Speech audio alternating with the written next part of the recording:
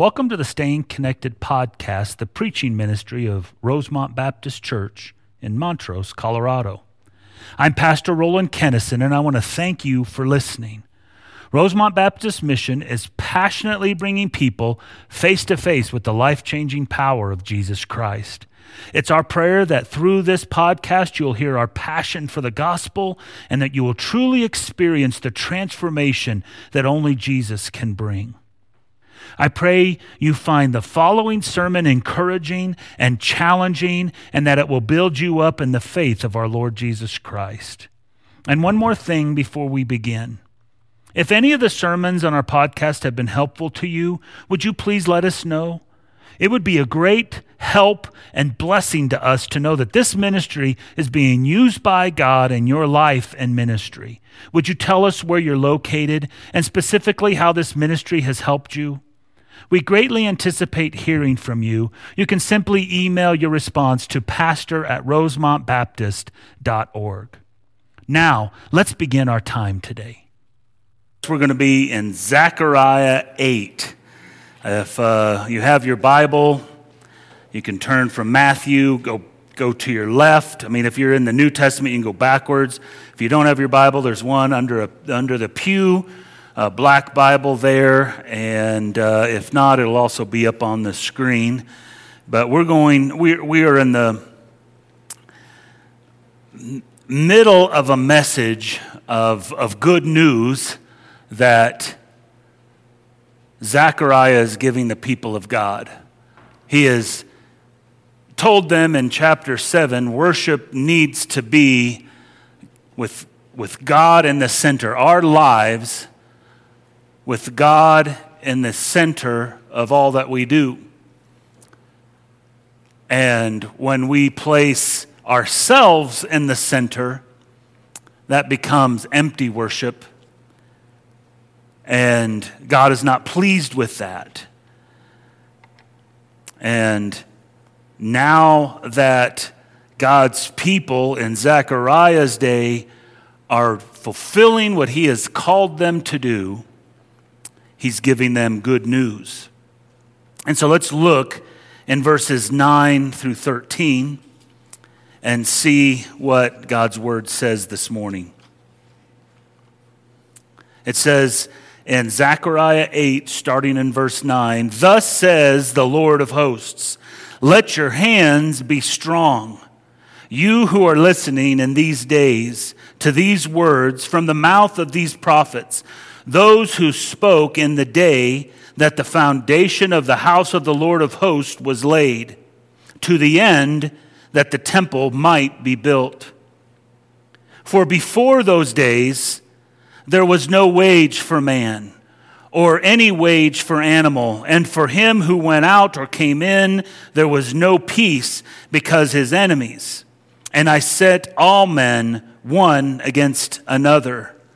But now I will not treat the remnant of this people as in the former days, declares the Lord of hosts. For there will be peace for the seed. The vine will yield its fruit. The land will yield its produce, and the heavens will give their due. And I will cause the remnant of this people to inherit all these things. It will come about that just as you were a curse among the nations, O house of Judah and house of Israel, so I will save you, that you may become a blessing. Do not fear, let your hands be strong." Let's pray this morning over our passage.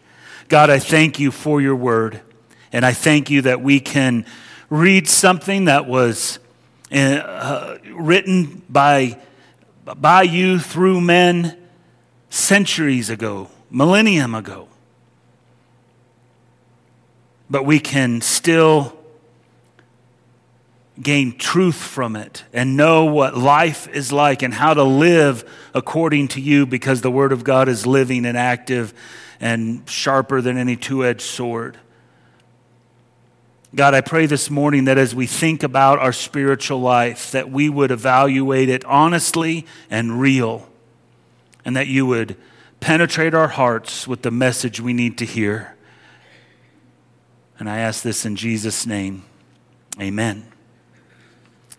Well, many of you probably have seen, if not all of you have seen, those type of ads in the paper or on TV where there's the before picture and the after picture, right? It's usually about weight loss, but it could be an old house and a new house or whatever, but it's usually weight loss, right? There's this person that's over here that's before, and then after weeks or months or whatever, there's this after picture that's new and whatever, healthier and all that. And the picture is supposed to look a lot better in the after. The new thinner you, is supposed to be there. And, recently there was one of these commercials on TV that it was like running all the time, especially when we were watching the news. And there was this girl who, through the magic of television, was talking to herself, right? There was the before her, and then she was talking to the after her, and she was saying how great she looked and how much weight she lost, and I could not tell the difference between the two. I'm like, I don't see the before and the after. I don't know why. And it was bugging Rhonda because every time it come on, I'd be, Rhonda, look. Do you see any difference between the before and after? And she would just roll her eyes and continue on. But it would just bug me because it was not the before and after. Now, don't get me wrong. I wasn't criticizing her. I'm stuck personally in the before picture, right? That's me. But I want us to think about something different than our physical selves in the before and after. I want us to think about our spiritual life. Moving our thoughts from the physical self to a spiritual self and saying, what is our life before and what is our life after in a spiritual sense?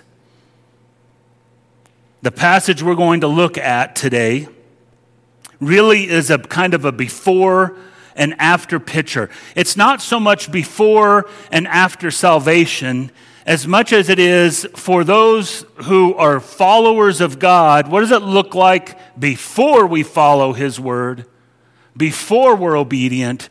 What does it look like afterwards? And so we're going to examine that and see what we can find out. Zechariah is pointing to a before and after scenario, and he's doing that to help the people of God to be motivated to follow after him, to encourage them to continue to be obedient.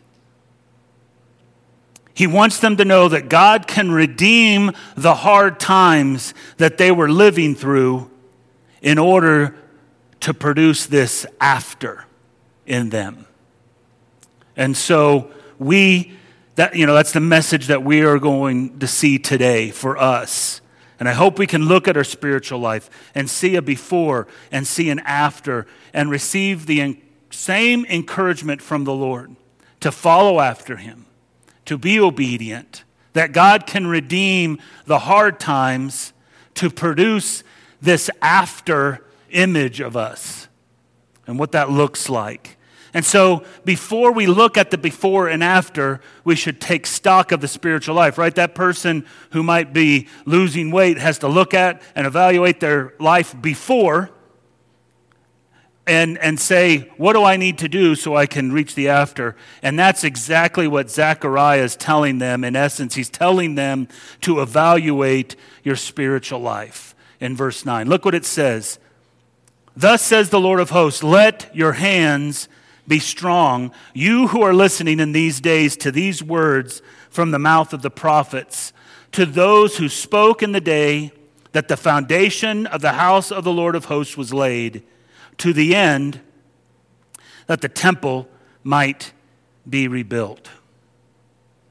So as I go into this particular thought here, I want to start by reminding us that whenever we read the Old Testament and it references the land being fruitful, or the land being in drought, or healing the land, or anything like that, it was not about prosperity. The land was an object lesson for the people about their relationship with the Lord. Now see, followers of Christ today, we have the Holy Spirit that tells us what our relationship with the Lord is, but they didn't have the Holy Spirit like we do. And so they would look at the land, and if the land was fruitful, and they would plant something, and stuff would come up, and the rain would come, and it would produce the moisture that needed to be done, and they could reap a harvest that was enough for them and their animals and for seed for the next year. They knew they were in right relationship with the Lord. But when they had drought and they couldn't get anything to grow from the ground, or whenever there was, they would produce some sort of fruit, but it would be small and not enough, they would realize that there's something wrong in their relationship with the Lord. And that should color our thoughts as we read this passage. Because he's telling them here, I want you to remember how things were in the land. And let me show you what I mean. When we studied Ezra, we did a while ago, we heard that God moved Cyrus, the king of Persia, he ordered the people of God to go back and build the temple. This king from a foreign nation tells God people, I command you to go and build the temple to Yahweh God. And so the people of God came back, and they did. They started building. It was in rubbles because that's how it was left when Babylon came and took it over. And they worked, and eventually they got the foundation laid for the temple. And we read in Ezra 3:10 and 11, it said, now when the builders had laid the foundation of the temple of the Lord, the priests stood in their apparel with trumpets, and the Levites, the son of Asaph, with cymbals to praise the Lord according to the directions of King David of Israel. They sang, praising and giving thanks to the Lord, saying, for he is good, for his loving kindness, that's that word hesed we talked about several weeks ago. His loving kindness is upon Israel forever. And all the people shouted with great joy. They shouted with a great shout when they praised the Lord, because the foundation of the house of Israel was laid. They were able to lay it, and they were praising God because worship could begin again. And we might remember that Ezra tells us that some of the older men who could remember is the Solomon's temple, while the people were shouting in praise, they were crying, because they knew this temple would never have the glory of Solomon's temple. And this crying and rejoicing was a mixed sound, and no one could tell what was what. There was just this huge noise. So the foundation was laid, and they could begin the work that God had called them to do. Because it wasn't an accident that Cyrus commanded them. God commanded them through Cyrus. This was God's command to do what he called them to do, to build the temple. But the enemies of God, they would come and disrupt the work that the people of God were doing. In fact, it was so bad, they discouraged and scared the people of God so bad, we read in Ezra 4:24, then the work on the house of God of Israel ceased, and it was stopped until the second year of the reign of Darius the king. And here's what I want to get to. God had commanded them to do something. They were obedient to do it, kinda, right? And then they stopped. And they stopped for something like 16 years. And God said, I commanded you to do this, and you haven't. And then we get to read about in Haggai what it was like. During this time of disobedience, look what it says in Haggai 1:5. Now therefore, thus says the Lord of hosts, consider your ways. Evaluate what's going on around you. Evaluate your spiritual life, he says there. And look what he says. You have sown much, but harvest little. You eat, but there is not enough to be satisfied. You drink, but there's not enough to become drunk. You put on clothing, but no one's warm enough. And he who earns wages to put into a purse with holes. Thus says the Lord of hosts, consider your ways.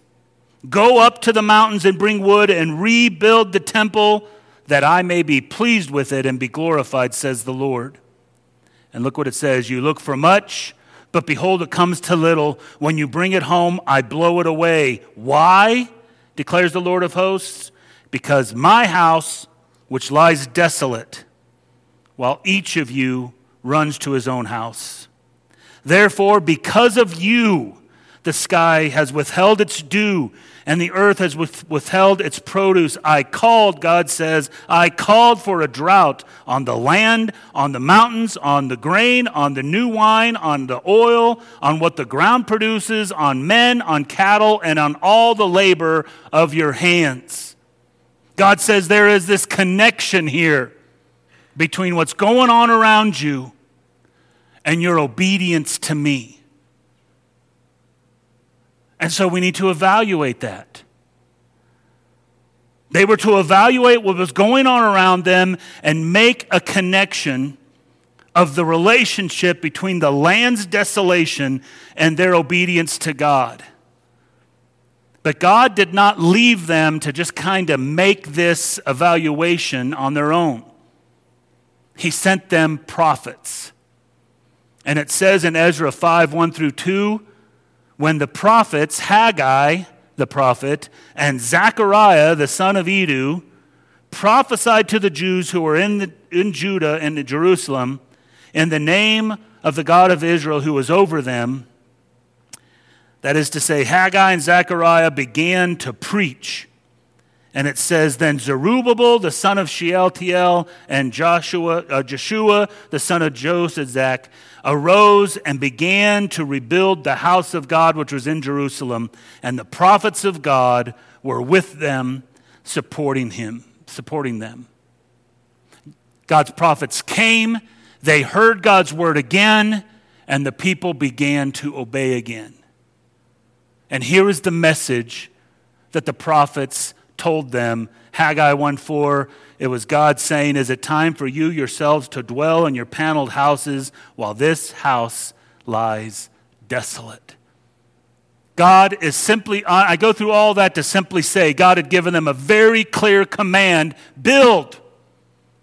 And they said, well, we did a little bit, we got a foundation laid. But the enemies, it's too hard to fight them. There's too much going on. There's too much over here that needs to get done. And so they did not obey. And so when we read Zechariah 8:9, we are in 2 years into the building of the temple. They have been obedient, and they have continued to obey. And so God tells them, let your hands be strong. It's a call to courageously continue even in the midst of dire circumstances. They have experienced drought of all the things that God said they were going to have. The drought of rain, drought of food, drought of their work, drought of, whatever it was. They were just going to have a hard time. But in the middle of that, they were called to obey. And they did. And they did because God had called them to obey. It's a call to courageously follow God in these hard circumstances. It's a call to undertake a demanding task and finish the temple, even when it looks like it's not making any difference. 2 years into the project, they were probably pretty discouraged. We know from history it takes them another 2 years to get done. So God says, evaluate what's going on. Evaluate your spiritual life. And so my question is to you, when was the last time you honestly evaluated your spiritual life? When you looked at what your relationship with God looked like. Are you closer to God today than you were last July? Are you growing in the Lord? Is there sins that are still tripping you up that you should have been able to deal with through the power of the Holy Spirit. Maybe you're walking through a difficult time right now, and I'm not simply saying that our hard times come when we're disobedient. Sometimes that's the case, but that's not every time, but we should evaluate it. Sickness doesn't come just because we have sinned. Sickness comes because sin is in this world. We all will grow old and die. I hope that's not news to y'all, but that's what's happening, right? That is living on this planet. People get sick. People get injured. Times are tough sometimes financially. This is part of living in a world that is tainted with sin. But there are times when God brings things into our lives as an object lesson of how we're doing. Because sometimes we're not listening to the Holy Spirit. We might call it the 2x4 that God hits us upside the head. We might call it the woodshed, so we're getting disciplined by the Lord. But that might be the case. We should evaluate it. It might be that it's a pruning or a testing to make us stronger. Zechariah calls them to evaluate their spiritual life. Were they being like the past generations, where they were dragging their feet, finding every excuse not to obey the Lord, or were they wholeheartedly committed, zealously following after what the Lord has commanded them to do? So he asks them to evaluate. And the rest of this passage contrasts what happens when God's people do not obey God's word and what happens with them when they do obey God's command. And this has to do with worship, because worship, real worship, is when God's in the center of our life and we're following after him. That is real worship. It's not necessarily just singing on Sunday morning. Singing on Sunday morning is worship. But our lives should be a life of worship. So the rest of this passage contrasts those two things. And so we're going to first see what I'm calling the rewards of disobeying God's word. What is it that happens when we disobey God's word? What should we anticipate in receiving? And he reminds them here of what God's word, what their life was like when they did not place a priority on following God's word. They were busy with their own lives. They were neglecting the temple of God. And when they did that, there were consequences. And just like that, in our spiritual life, when we are living, neglecting the worship of God, when we are not living in full obedience to him, there are consequences. And we see those reflected in the words of Zechariah. First, we see when we refuse to follow the Lord, he says, we will see no fruitfulness. Look in the first part of verse 10. For before those days, there was no wage for man, nor any wage for animal.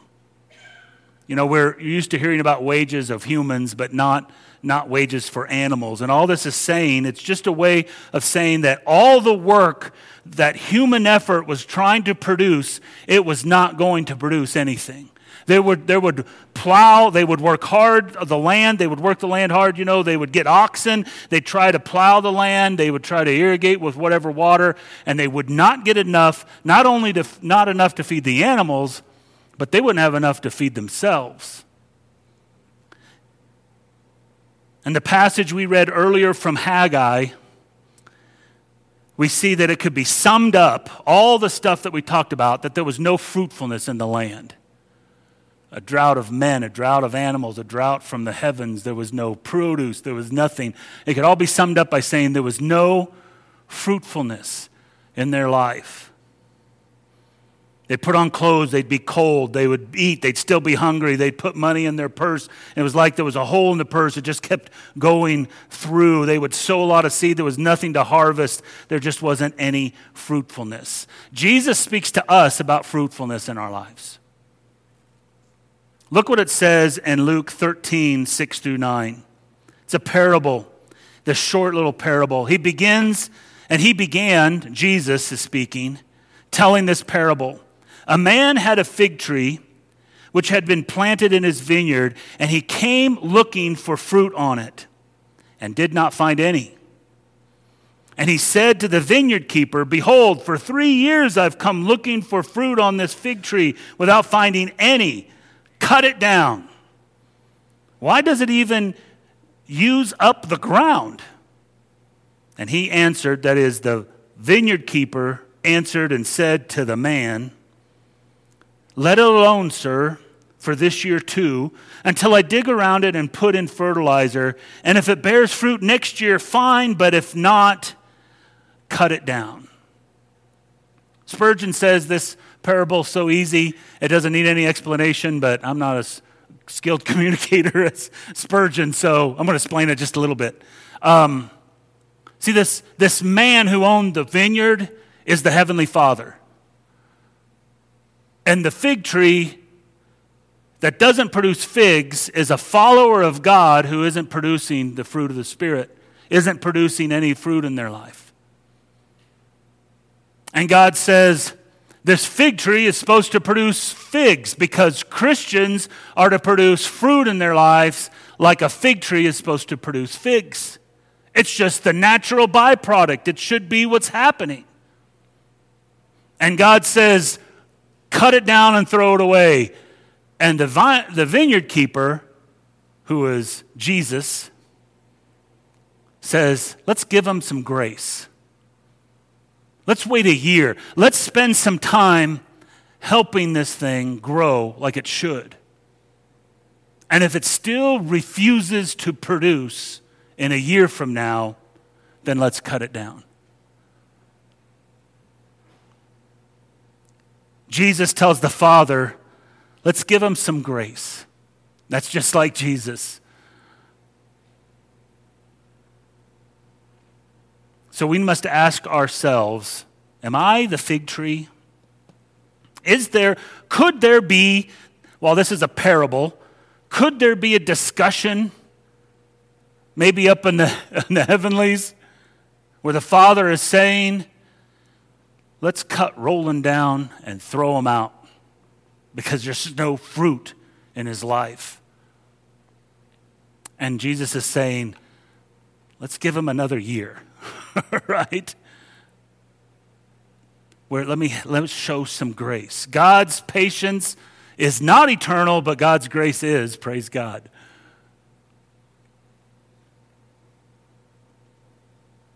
So when we walk with Jesus and we follow his word, there should be fruit in our life. And what Zechariah is telling us is that when they were disobedient, there was no fruit. And that makes Jesus' words even more poignant in John 15:2. He tells his disciples, every branch in me that does not bear fruit, he takes away, and every branch that bears fruit, he prunes it so that it may bear more fruit. See, something's getting cut in your life. No matter what. If you're disobedient, he's going to prune you and take care of it. And if you are being fruitful, you're going to be pruned so you can bear more fruit. And then he says in John 15:4, abide in me and I in you. As the branch cannot bear fruit of itself unless it abides in the vine, so neither can you unless you abide in me. As a believer, we are to produce fruit, but it's not just our working of it. We are a branch. We are supposed to allow the Holy Spirit within us that comes to us through Christ alone to produce the fruit. And we just hold it out for the world to see. But when we are disobedient and not obeying what the Word of God has revealed to us, we should not anticipate fruitfulness in our lives. And it's something that we should examine. Because fruitfulness comes from abiding in Christ. It's the natural byproduct. Christians bear fruit like a fig tree bears figs. So when we're in rebellion against the Lord, our lives will see no fruitfulness. And he also says our lives will see no peace. Look at the last part of verse 10. And for him who went out or came in, there was no peace because of his enemies. And I set men one against another. That phrase here, he who came in or came out, it's a phrase that means just everyday activities. They saw trouble when they were coming and when they were going. Wherever they went, there was strife, there was trouble. And we see that there was external strife. He says that there was the enemies. That's reference to people who were not God's people, but coming in to thwart God's people. We have an enemy in Satan whose job it is, who his one goal is to thwart us being obedient to God's word. If we've come to know Christ, he cannot take that from us, but he can sure try to make us ineffective. So there's external strife. But then there was also internal strife. And that internal strife, when he says, I set all men one against another, he's referring to those within the family of God. See, when there's a brother living in disobedience, they cannot find peace among those of God's people who are trying to live in obedience.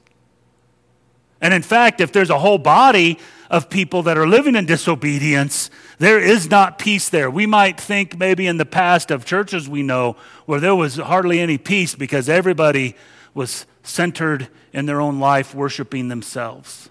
I praise God for this body that has the unity that's found only in the Spirit.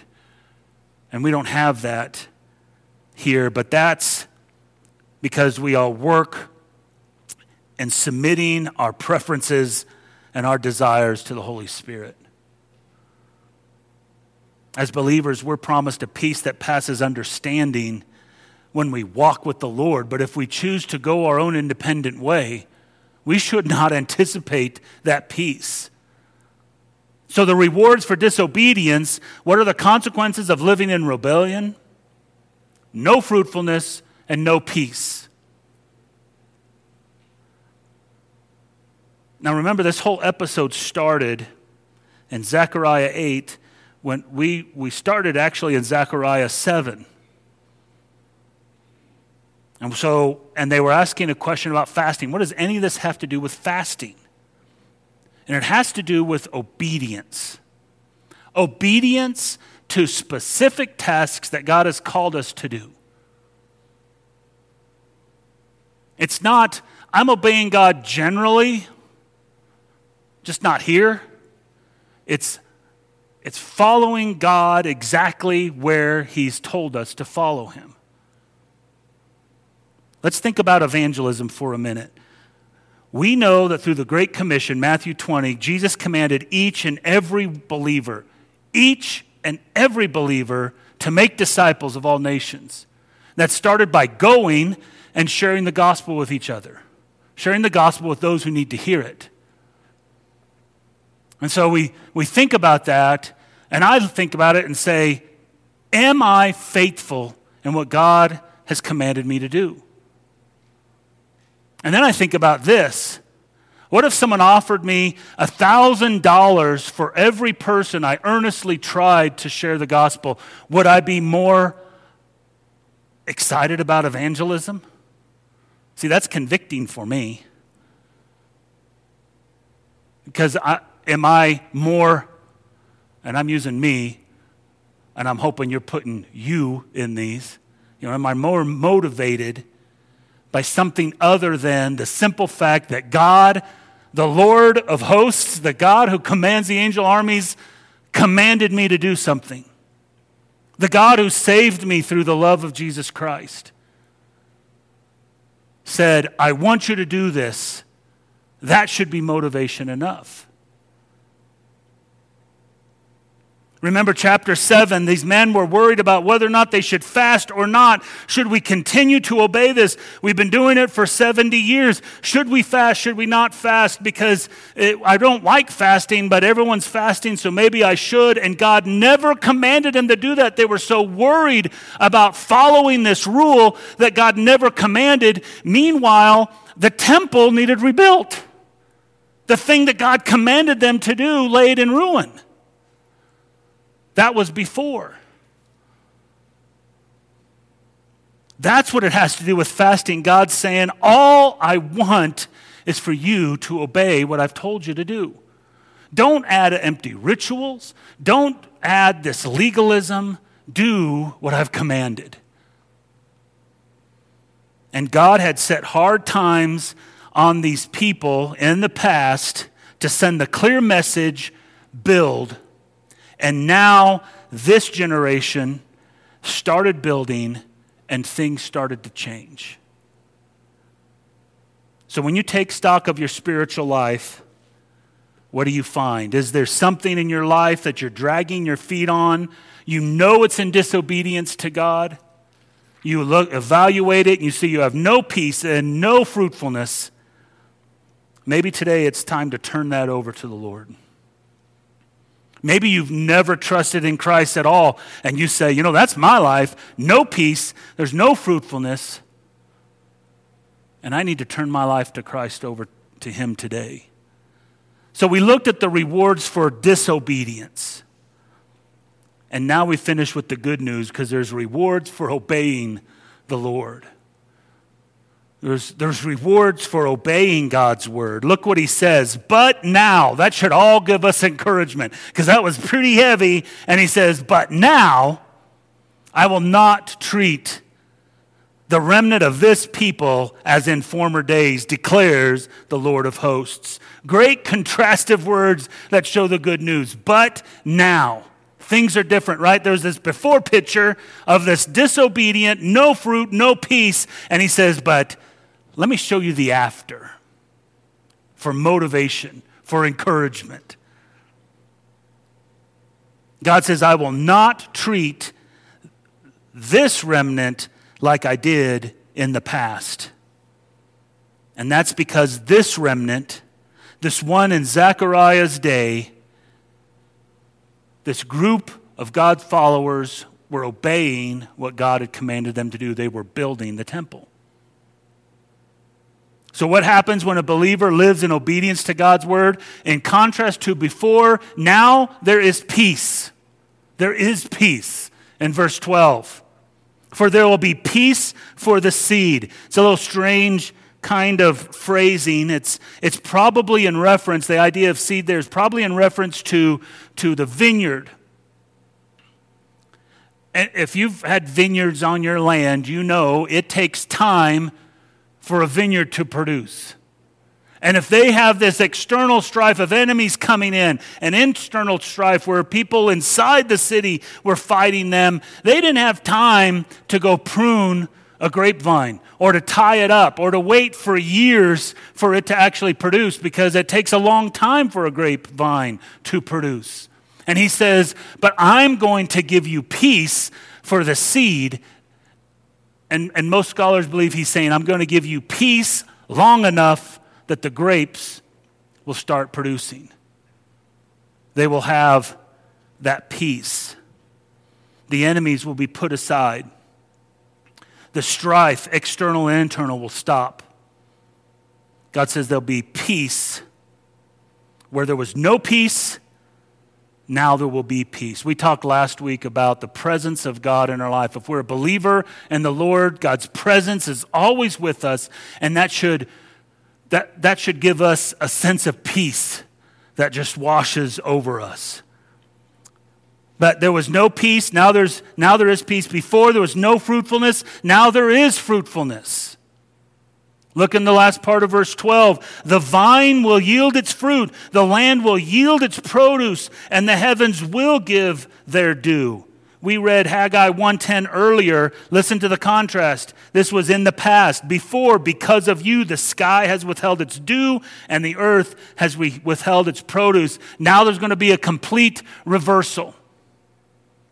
God's going to let the earth produce and the sky would produce the moisture. And remember, the land is always an object lesson for their relationship with God. God's saying our relationship is now restored because you repented, you turned, and you came back and started following after me.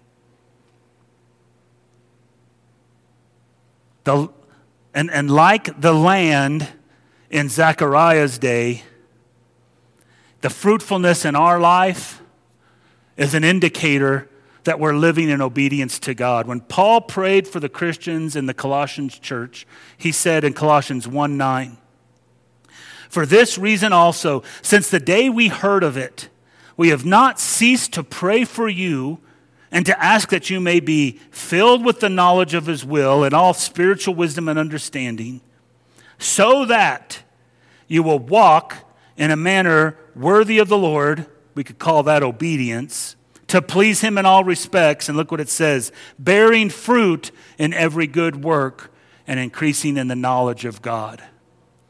Paul says walking in a manner worthy of the Lord will please him, and it will bear fruit in our lives.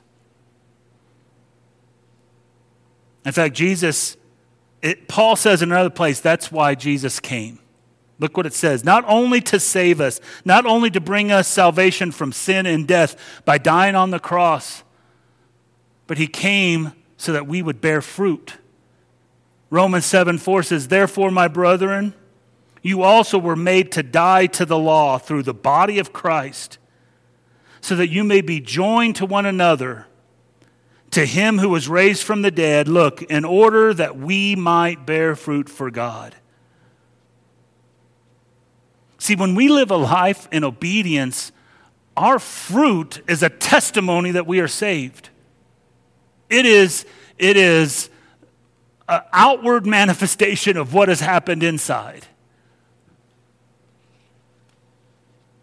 Before there was no peace, now there's peace. Before there was no fruitfulness, now there is fruitfulness. And now God tells us there is salvation. Look in 12, last part of verse 12. It says, "I will cause the remnant of this people to inherit all these things. It will come about that just as you were a curse among the nations, O house of Judah and house of Israel, so I will save you, that you may become a blessing. Do not fear," and look what he encouches this whole passage in, "let your hands be strong." That "let your hands be strong" is this bookends to all that he is saying. Continue to do what I've commanded you to do. Be courageous and follow after me.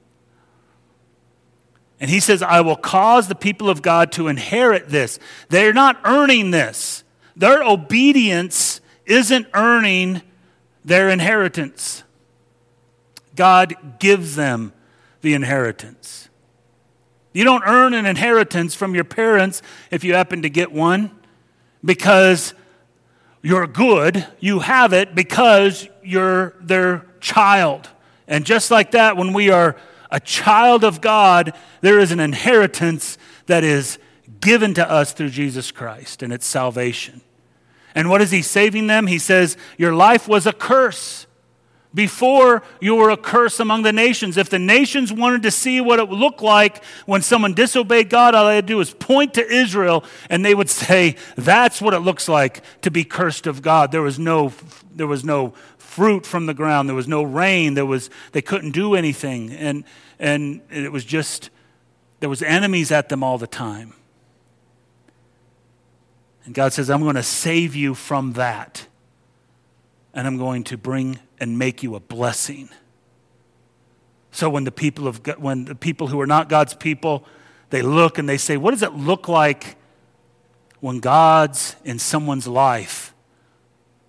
They point to Israel and say, look at the blessings that they are receiving.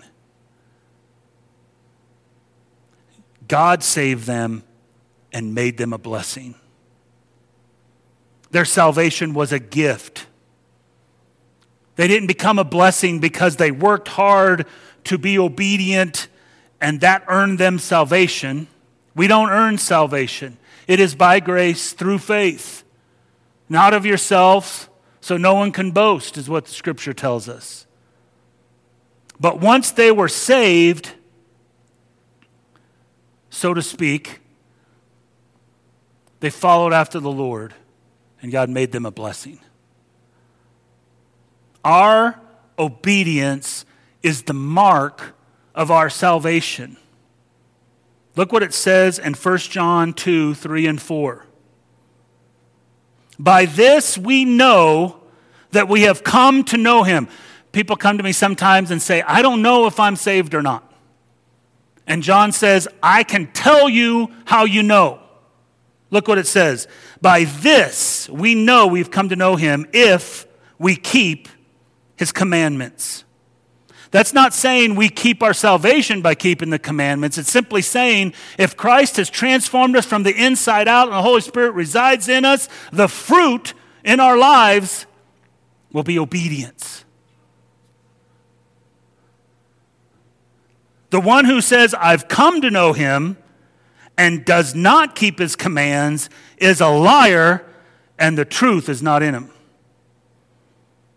1 John 3:9 says, no one who is born of God practices sin. That word practices doesn't mean we slip up and sin. It's the idea of a habitual life that we have engrossed ourselves in it as just part of who we are. No one who's born of God practices sin because his seed, the Father's seed, abides in him. That is, Jesus Christ resides in us. We abide in him and he in us. He cannot sin because he is born of God. See, our salvation is seen when we obey. When we follow after what God has called us to do, it's evidence that we are saved. We don't gain our salvation through obedience. I want you to get that by the end of the sermon. I'm going to say it again and again. We do not earn our salvation, but our salvation is on full display when we are walking in accordance to the Word of God.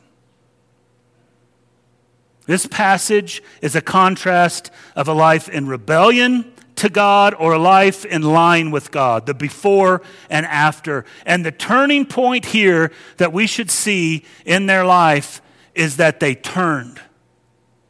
That they were able to turn. They were living for themselves, and it shows how basic repentance is in the Christian's life, a turning and following after the Lord. Repentance is key. We can confess, but if we never turn, then are we sorry? Repentance is turning and leaving it behind. The tallest building in the world is called the Burj Khalifa in Dubai. It is 2,717 feet tall. That's over a half a mile tall. No, thank you. I'm just saying. I'm not a real fan of heights. So it has 160 floors. It's got the highest observation deck in the world at 124th floor. You can go out and look. It's got the highest swimming pool in the world at 76 floors. The elevator is the fastest elevator in the world. It goes 40 miles an hour. I guess it'd have to go a half a mile, right? But the secret to the stability, this thing has been up and it's stable, and the reason why is found underground. Before they did any work to start going up, they spent a year digging and pouring the foundation to this building. They put in 59,900 cubic yards of concrete, and that concrete is said to weigh something like 110,000 tons, okay? It is a massive foundation. And if you're going to build a half a mile high, that's what you need. Our foundation in our spiritual life is Jesus Christ. Scripture says there is no other foundation on which a life is built. There is no foundation that is stronger, more stable, more strong, deeper, wider, whatever you want to say. There is not a foundation that is more stable. Jesus Christ is the rock on which we build our spiritual life. When we live in obedience to him, we are not laying the foundation. The foundation comes by grace through faith. That is Jesus Christ dying on the cross for us and us surrendering our life to him to say, what you say goes. To save me from sin, to save me from death, to give me hope in this life and the next.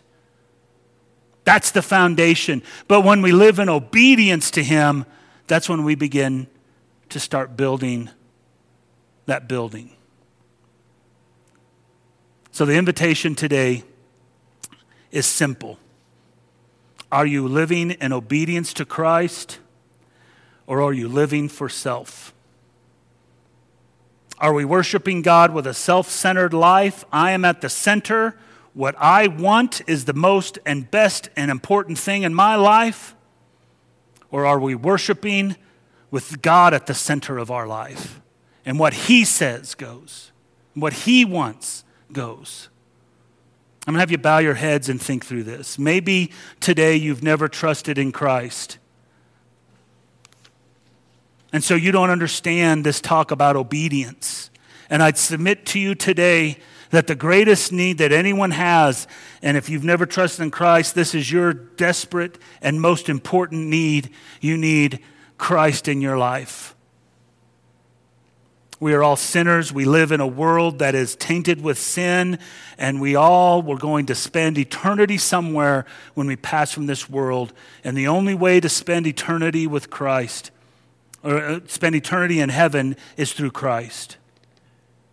So maybe today you just need to acknowledge that and say, Christ, Jesus, I need you. I'm a sinner. I know I'm not perfect, and your standard is perfect. And so I want to give my life to you so that I can gain eternal life. Because after that, now you can start living in obedience. Beforehand, there's just no way. But maybe you're a believer and you have trusted in Christ, and you know there's a spot of disobedience that's keeping you from the fruitfulness and the peace that God can give. Maybe today you just turn it over. Maybe today you just give it to him and let him work in you the way he wants to. God, I come to you and ask that you would work in our lives. I thank you, God, that you don't leave us in the condition that we have no peace and no hope.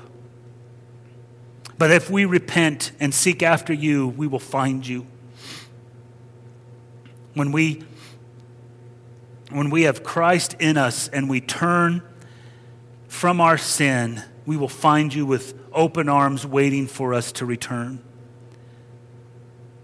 So that we will have peace and we will have forgiveness and we would fully understand what salvation is about. The freedom that you provide. God, I ask right now that you would move in our hearts and minds in a way that would please you, that we would be courageous to follow whatever you call us to do. And I ask this in Jesus' name, amen. Thank you for listening to the Staying Connected podcast, the preaching ministry of Pastor Roland Kennison from Rosemont Baptist Church in Montrose, Colorado. We pray the Lord will use this sermon to help you in your life and ministry. If you found this podcast helpful, would you consider contributing to our ministry? You can give online at www.rosemontbaptist.org/give. If you live in Western Colorado or you're visiting the area, we would love to have you visit us on Sunday morning. Our services start at 10:45 a.m. You can also watch our worship service live through our website at rosemontbaptist.org. Now, to him who is able to keep you from stumbling and to make you stand in the presence of his glory, blameless with great joy, to the only God our Savior, through Jesus Christ our Lord, be glory, majesty, dominion, and authority before all time, and now and forever. Amen.